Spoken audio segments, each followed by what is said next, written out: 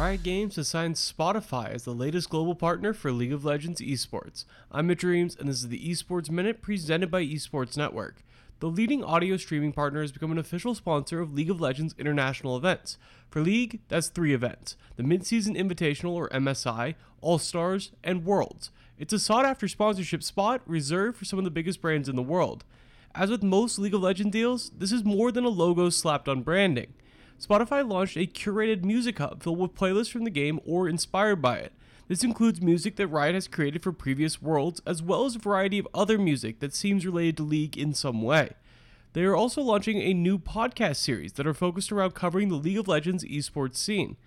Spotify has also helped produce a behind-the-scenes look at making this year's World's Anthem, a musical tradition for League of Legends dating back to 2014. And finally, the company has become the official sponsor of any Game 5, the last game in an international series if the two teams split the first 4. This partnership makes a ton of sense. Music has been core to Riot Games for a long time. 2018's World's Anthem KDA was at one point one of the most watched music videos on YouTube ever. It received over 350 million views. Now it's at 350 million and 1.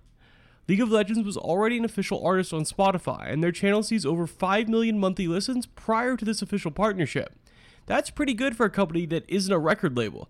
That's it for this episode of the Esports Minute. If you want more esports content, I just published a podcast that surprised me with how much I learned. I talked with Overwolf's CEO and Intel's Director of Software Marketing about the world of in-game apps and mods. We went in depth on the role fan developers play in esports, the creation of the Overwolf Fund dedicating $7 million to developers to work on game additions, and the different ways major developers approach fan-made creations. You can find that podcast on the Esports Network podcast feed linked below.